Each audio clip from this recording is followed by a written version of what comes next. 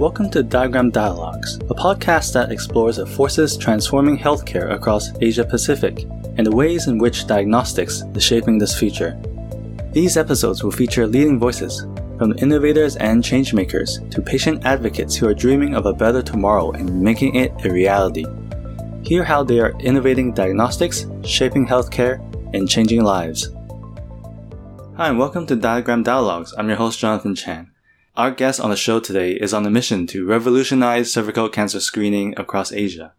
Joining me on the podcast today is Professor Marian Saville, Executive Director and Public Officer at VCS Foundation. Marian has served on cervical screening advisory committees in Australia, New Zealand, and Ontario, Canada. Her work focuses on research and implementation projects to demonstrate that it is possible to deliver high-quality cervical screening, even in resource-constrained settings in places like Malaysia, Papua New Guinea, and Samoa. For her significant service to women's health through cervical screening initiatives, she was appointed as a member of the Order of Australia in 2020. Hi, Marian. Welcome to Diagram Dialogues.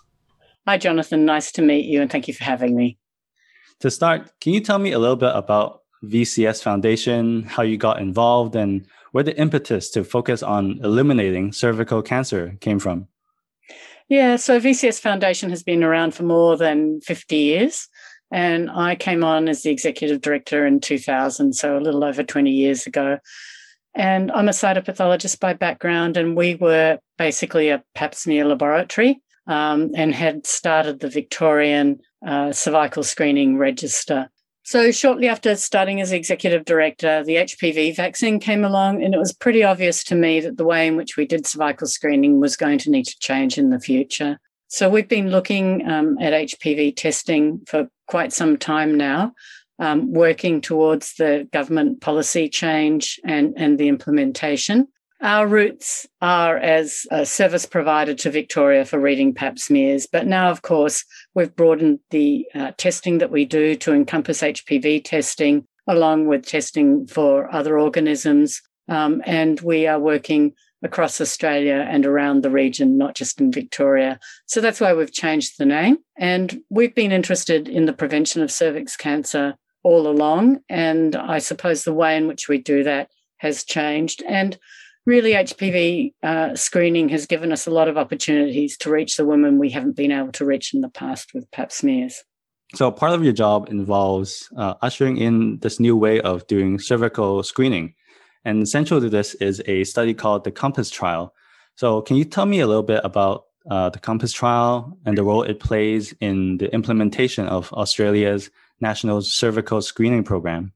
Sure. The COMPASS trial was initiated, the pilot in 2013 and the main trial in 2015. And in the main trial now, we've recruited over 76,000 women. And primarily, we're aiming to demonstrate the benefit of HPV-based screening compared with cytology-based screening. Studies like this have been done around the world, but this is the first study to have been done in an extensively HPV-vaccinated population. And was one of the early studies to look at extended genotyping. So many of the studies didn't have that partial genotyping.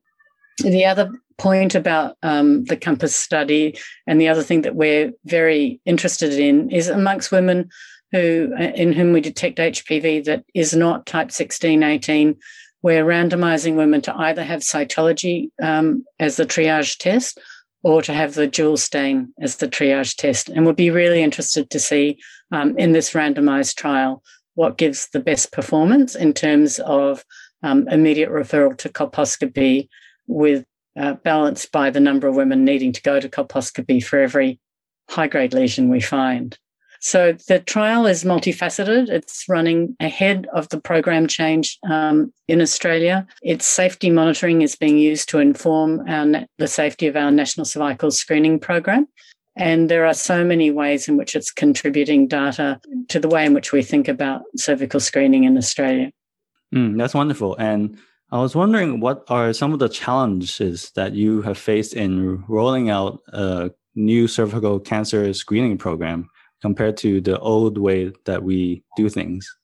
Sure. If you're talking about the national program change, I think the change is challenging from everyone, from the community that we're trying to screen to the practitioners, to the laboratories and governments. And so it's been a really complex change. We've learned a lot of lessons about how to do this. I suppose one of the lessons is that you can't communicate too early or too often with all the stakeholders involved in an established screening program when you're making such a profound change.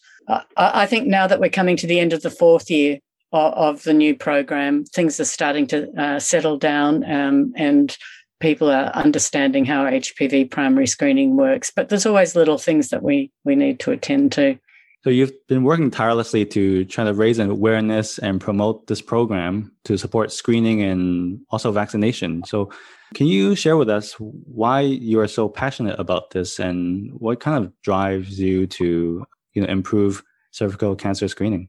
Well, cervical cancer screening sits in the middle of the WHO elimination strategy. This is a cancer that we know that we can eliminate as a public health problem. And at the World Health Assembly at the end of last year, the WHO agreed on the strategy of screening 70% of the world's age-eligible women, ensuring that we follow up 90% of them, vaccinating 90% of young girls, and making sure that we can treat 90% of women with precancer or cancer. I think we're all motivated by the fact that this is a cancer that impacts women in the prime of their life, where they're important to their families and communities. And it's always hard to lose people to cancer, but knowing that it could have been prevented and knowing how unfairly it is impacting women who are less well off, who are in lower middle income countries, or who are less well served by health systems in high income countries. That's what motivates me. So we all know the importance of having HPV screening and vaccination. And you mentioned that your work does spread across the region, the Asia region, and a lot of countries. So can you share with us what is the impact of such diagnostic interventions you want to see on society as a whole? Yeah, so I guess if we take a country like Malaysia, where I've been working with Prof. Wu from the University of Malaya, more than half the cancers that she's seen are stage 3 and 4, where the treatment is difficult and the outcomes are likely to be poor. The impact I'd like to see is not only that we reduce the incidence of cancer, but we also reduce the stage at which they're presenting so that they can be effectively treated. That's the most important thing. And Malaysia is a country in which there's been a PAP program for many decades, but it's very difficult to undertake PAP smears in a range of settings. And we think that the participation rate is somewhere around the 25% mark. That's just not high enough, really, to have an impact at a whole country level. So we think that HPV screening also gives us this opportunity for self-collection, which I'm pretty passionate about because it really enables the scale-up of screening and overcomes so many cultural barriers. So you brought up Malaysia as an example, and I do want to bring up this project that you're doing called Project Rose, which is, yes, I understand, a program in Malaysia to really improve and modernize the way they do cervical screening. So can you tell us about your involvement with this program and how it's going so far? Yeah, so I met Yin Ling, Prof. Wu, several years ago now at a meeting, and we got along instantly. We've become not only colleagues, but close friends. And she's a gynecologic oncologist at the University of Malaya. She's a dynamite, she gets things done. And she's really passionate about this cancer. She's Malaysian born and bred and went to the UK for her training in gynae oncology. And I think because she'd been exposed to cervix cancer in her training, where it wasn't very common in the UK, and advanced stage disease wasn't very common because of the PAP programs there. I think she was a bit shocked when she came back to KL and saw so many women with advanced disease. So we started with a little pilot in Clinic Kesihatan in conjunction with the ministry, and we put together a method of participating in screening that involved self-collection for the HPV test. And also we used our registry software, which we put into the cloud and enabled the nurses to access wirelessly from their mobile telephones. And what this combination did is enabled the nurses in Clinic Cassiatown to facilitate the screening of so many more women. The women loved it. We surveyed them about acceptability and recommendation to friends and family, and those metrics were way above 90%. The nursing staff loved it because previously taking a pap smear was a very difficult thing to do in these crowded clinics, and self-collection is much easier to achieve. And at the time when we did this, it was an early thing to do. We didn't have the pandemic yet, but we started sending the results back to women on their own mobile phones. And we used our registry software to help the staff in Malaysia keep track of the positive results and to keep contacting women until those who had HPV had an appointment for follow-up. So that's been really important. Started off as a pilot. We now have the Rose Foundation, which is a not-for-profit established in Malaysia. I continue as one of the trustees. The rest of the trustees are from KL, from Malaysia. And we are an NGO offering these screening services funded at the moment by donors. And of course, with the pandemic, that's become a little bit challenging, but I think there is plenty of passion to push on and to continue. That sounds wonderful. And it's encouraging that to hear that it's going well so far. So your work takes you around Asia and different parts of the region. Have you encountered any cultural differences in terms of perhaps willingness to change the way they do screening, or are there any barriers in adopting a new approach to diagnostics? I would say that the major cultural barriers I've come across are the barriers related to accessing screening.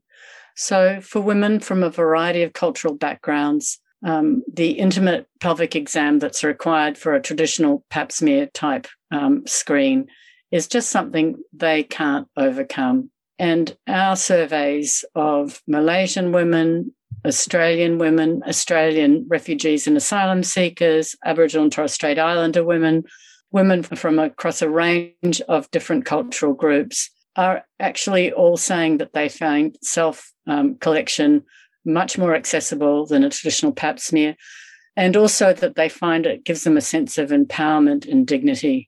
So I'm pretty excited about this opportunity to reach these groups of women from a variety of cultures and for a variety of reasons that we haven't been able to reach previously. And the change to the program has not been a problem because the women have loved it so much. So Women in Global Health recently released an analysis that found gender bias hinders accurate diagnosis of women. So based on your experience, do you find this to be the case in implementing cervical cancer programs? I think if we had a cancer that killed as many men at the prime of their life in low and middle income countries, we might have got more resourcing by now. So that's a bit of a controversial answer, but clearly this is a cancer that affects women, and women aren't always the decision makers in how resources are allocated across countries. But it's changing, and we are starting to see some really good work and progress. And I think the WHO strategy and the commitment to eliminate this cancer is really helping. And I would say, having been to lots of meetings around the region, and particularly in the Pacific Islands and in Southeast Asia, that the WHO strategy is aligning our efforts. I think it's improving the prioritization of cervix cancer by governments, and I think we're going in the right direction. So one proven way that we can counter the rising cost of healthcare is through the adoption of diagnostic interventions. And Australia has been a great example of improving women's health. What do you think makes Australia a great example of this? Australia's had a long commitment, particularly to cervical screening, and I think our health policy decisions are really rooted in the evidence and have been for decades now. So I think that's really what it comes down to. So in terms of clinicians, how do you think they can help manage this rising cost of healthcare? And in your opinion, what are some of the limitations to do this, and how can that be addressed by the rest of the ecosystem? Knowledge about what tests to order and when is critically important, and not over-ordering tests that might lead to follow-up for things that aren't necessary. I think one of the things that's perhaps not understood about our recent change from pap smears to HPV tests is because the interval has been increased. the overall cost to the budget will actually go down. There's a cost of change, but now that we've settled into this new program, the cost of the program will not be as much as trying to do a pap smear every 2 years in women. So it's not very often in medicine that you have a change in technology that delivers better outcomes at a lower price. It almost never happens in cost economic evaluation. And certainly the evaluation that was done by the Australian government of making this change was very clear that we would get better outcomes for a lower overall spend. Marion, thank you for your time. And that is the end of this episode. Thanks for tuning in. To find out more about Roche Diagnostics and Diagram Dialogues, please visit rochediagram.com. Stay tuned for the next episode.